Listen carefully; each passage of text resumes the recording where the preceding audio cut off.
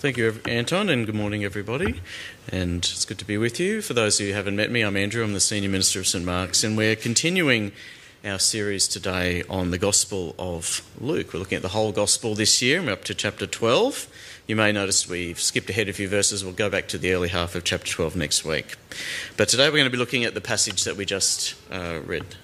So, as Holly mentioned, and of course, as you know, we're now in springtime, even though it doesn't quite feel like it yet, unfortunately. Spring is a good time, isn't it? It's the time of new life. When things that have been dormant for a while, they start to grow back again. New seeds sprout and begin their life cycle. And the world does seem to come back to life in many ways after winter. We've been hibernating and just getting by, and now it's ready to go back out there. And that's why spring is such an encouraging and refreshing time of year for so many people. And a lot of us feel like we do get our own life back as well. It's renewed and our energy comes back as well.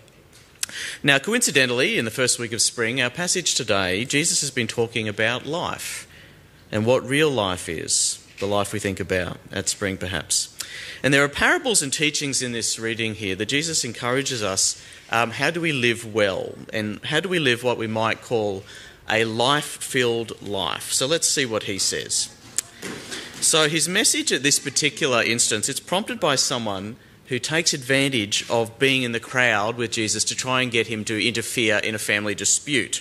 So someone calls out to him, "Teacher, tell my brother to divide the inheritance with me." I've always wondered, was the brother there at the time? You know, a bit awkward, really, and I'd encourage you not to do that to me during sermons. That's the sort of thing that might throw a regular preacher off their track. But Jesus, professional that he is, never lets an opportunity go to waste.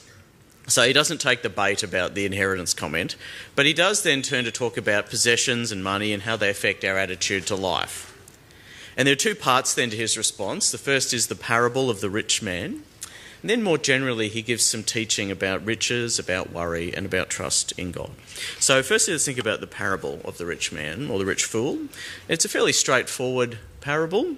A wealthy farmer with lots of land has had a great harvest one year. And being a prudent man, he decides to capitalise on this, to store up this surplus for later, set up his retirement fund, and so he decides, well, what he needs to do is to build more and bigger barns to hold all the excess grain.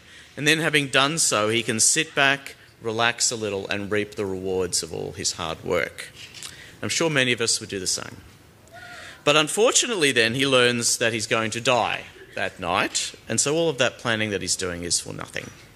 He can't anticipate the hour of his death, and his plans are not part of that.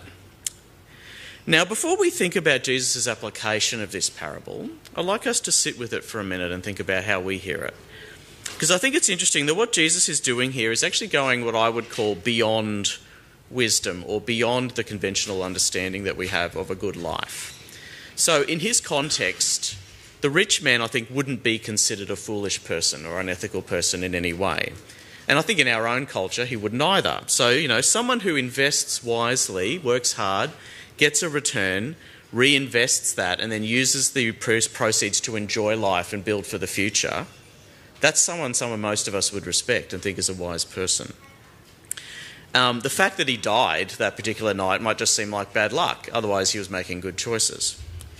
And the wisdom teaching of the Old Testament, I think, would encourage him as well in what he was doing. So in verse 9, you may have heard what he says to himself. It is a quote from the Old Testament where he says, "Now it's time for me to take life easy, to eat, drink, and be merry." And that's a quote from the book of Ecclesiastes, which encourages people, it's wise to live life to the fullest while we have the ability to do so. So I'll read to you from Ecclesiastes chapter 8, verse 15. It says, "So I commend the enjoyment of life, because there is nothing better for a person under the sun than to eat and drink and be glad. Then joy will accompany them in their toil all the days of the life God has given them under the sun." This is what the rich man is doing. You might have read Ecclesiastes. He's living according to this wisdom. But Jesus is saying, I actually want you, my followers, to go beyond this conventional wisdom into something else. And I think in the rest of the passage that this something else is actually what we might call what is real life, a life that is actually enlightened by the reality of the kingdom of God, a different wisdom. A key thing that I think it's for me to notice as I read this passage is that there are actually two different Greek words that are used when we translate into our Bible the word, when Jesus is saying the word life. And when we put that into English as life, there are actually two words that he's using in the Greek. So when he talks about the rich man's life, when he says, this is the life we shouldn't worry about, this is the life that will be accounted for, the word he uses is psyche, which I understand is the sense that we might use soul or energy to use that. This kind of life, it's the energy of our life. It gets us up in the morning. It's like the breath that comes into us when we're born. It keeps us going, and at the end of our life, it goes away again, and we die. Psyche is a kind of temporary animation of a body that we inhabit while we live on this earth. So that for almost every time he says life, that's what he says. But at one place, he uses another word. In verse 15, when he says life does not consist of in an abundance of possessions, he uses a different word, which is the word Zoe. There's a Zoe here today, I think she's... So Zoe is another Greek word for life, but it means more like life with a capital L. Real life. It might mean the life of God, eternal life, genuine life. So psyche is kind of the life that everything has that comes and goes and it ends, but Zoe doesn't. It's the life that goes on forever. And I owe that observation to C.S. Lewis, by the way. So what we start to see when we know this is what Jesus is actually doing in these parables is contrasting two different types of life and encouraging us to grasp onto one of them rather than the other. So Ecclesiastes is correct within its own scope of the life it's talking about. There is a normal psyche life in the world that everyone has. It's a life that's temporary, and it's a life in which things like our possessions, the enjoyment of good things, our work and our rest, they're very important. The rich man was full of that kind of life, and he had a good one. But when you see that there is another kind of life, this fuller life, a real life, God's life that we can have, doubt can be cast then on the wisdom of the choices that we make based just on the normal life that we have. Is it really that important to store up grain?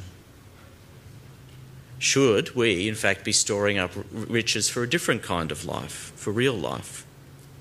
And that's why in verse 21, the rich man is criticised for failing to be fully wise. He says, you're a fool. Yes, in the light of his own psyche, in his life, in the night that everyone has, he was wise, but he should have known there was more to that life even than the things that he possessed and which he was building up. And that's then, I think, the background for the teaching in verses 22 to 31, where Jesus talks about not worrying about things like food and clothing. Because this life, actually, that we have in the body, even our normal life, he's saying it's not really about those things. Our food, our clothing, all the things we have, they just support life while we have it. And it has a different task. This temporary life that we have, it's not about those things, they just support it. So I think when Jesus tells us not to worry about what we're going to eat or drink, it's not a sort of psychological counselling about anxiety and how to deal with pressure and stress. It's not even an encouragement not to make plans about those things and providing for ourselves. It's just really saying we need to put our life as it is in its proper context. This temporary life that we're living is not absolute, and we shouldn't live as though it is, as the rich man did, as though it goes on forever, and so we need to store up for it. All of our world, it exists in this temporary flow as life goes on through its seasons. Jesus says in that life there are available to us the things that life needs to go on. God has provided for his creation. He's made it so. Birds and the flowers around us and the grass that grows has the things that they need for the life that they have. They don't accumulate. They don't build big barns. They don't make plans for long-term future accumulation of what they need. That God has given them what they need for the life that they have. And Jesus is saying their example is meant to remind us that our own life is temporary too. And real life, capital L, Zoe, it consists in more than an abundance of possessions. There's more to it than that. But if we accept that, though, then what is our life for? What are we here for if we're not to just enjoy the things that we get? What is Zoe? What is this special life that we're actually supposed to be pursuing? And I think Jesus makes this clear at the end of the reading here from verses 31 to 32, where he says to them, "And do not set your heart on what you will eat or drink. Don't worry about it. For the pagan world runs after all such things, and your Father knows that you need them. But seek his kingdom, and these things will be given to you as well. Do not be afraid, little flock, for your Father has been pleased to give you the kingdom." So what we see again and again in Luke is this idea of the kingdom of God. It's the centre of Jesus' teaching. And almost every time it comes back, and it keeps coming back, there's some new facet of it that he opens up for us. As I've said before, I think fundamentally the kingdom of God is really a way of describing the presence of God in the world. His Spirit is filling the world, and it changes things, it grows things, it makes things what they should be. That's the kingdom of God. And in the Bible, this creation we live in, the universe that God's made, it's made to be a place for God's Spirit to live in. That's the purpose of it. We're made for that too in our own way. That's the purpose of our life. So I think when Jesus is saying here, when he says, seek the kingdom of God, is he's saying, look, yes, you have this normal life. You have your psyche, your physical life, this life in the world. And it can seem to be, if you're not paying attention, to be about eating and drinking and enjoying good things and building up everything that you need. But the purpose of this life really, however, is to be filled with God's life, God's real life, his eternal life, his Spirit. That will complete your creation and the life that you've been given. Otherwise, the life that we have is just a passing thing. It comes and goes very quickly, like the grass of the field. Often when Christians interpret these sayings, like the parable about the rich man, we draw what might be called like a dualistic conclusion, where we say, well, okay, what Jesus is saying is the physical world is bad, it's useless, don't be worried about it, ignore it. Spiritual things are good and important, and that we should be focused on them only. I don't think that's correct. I think what Jesus is actually doing, he's not separating our physical life and our spiritual life, but he's bringing them together. He says the goal of this life we have in the body, our physical world, which we exist in and enjoy, is to be filled with the spiritual life of God and to be brought up into it. That's what life is for. And that's what the resurrection from the dead is going to be about when it happens, our physical life being filled with God's spiritual life. The problem that we have in our present life then is not that we have riches or we have possessions or that we enjoy things, but that we only have those things and nothing else. We worry about them so much that they become everything to us and we miss our purpose. We don't seek the kingdom of God and we don't try to fill our life with God's Spirit. I think this is something Australians in our culture, in our time, struggle with a lot. I remember speaking once in hospital to a man who was very ill. He'd had a stroke recently. He was not going anywhere very good with his health at all. He couldn't stand, he couldn't speak properly. But still, as he spoke to me, he was really mostly concerned to tell me all about this brand new expensive house that he bought in great detail. I remember thinking, why? What is this for? We're blinded by our culture to the reality of the fact that our life is frail and passes away. These things do not have long-term meaning. In the end, it is real life that's important for us, because other things don't last for anyone, however much we have. This rich man as well. So what is the meaning of our life and how do we live it? That's what he's asking. So to finish up, Jesus gives us a very straightforward application then of this teaching at the end. It's challenging, but it makes a lot of sense if you think about it. If the problem that we have is that in this life we attach too much to our possessions and not to the kingdom, then detaching ourselves from our possessions will help that. Yay. It's just what you want to hear. Preach it, says Holly. Some of us have less to detach from than others. So he encourages us. He says to people, be generous with the poor. Give away things rather than gathering them up. Because what are you gathering them up for? Your life will be accounted for. And that's one of the legitimate Christian motivations for charity. It makes us easier to grab hold of the spiritual life when our hands are empty. Giving, Jesus says, it's the antidote to worry. It's the antidote to the lack of seeking the kingdom. It opens up space for this real life to come into us. It's a simple thing, hard to do, I know.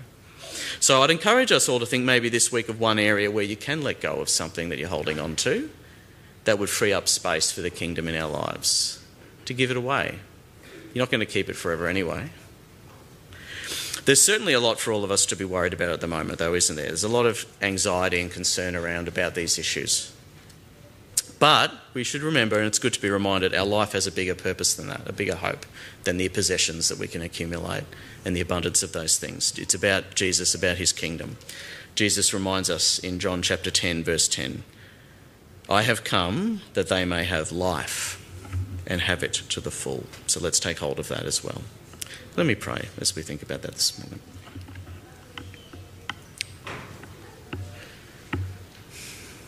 We thank you, Lord, for the reminder of the way our life is and what it's made for. And we pray that you would help us to let go of the grasping of things that don't last, to enjoy them but let them pass through us and on to those who do need them. We pray for all of us that you would help us not to worry, but to seek your kingdom first. In Jesus' name, amen.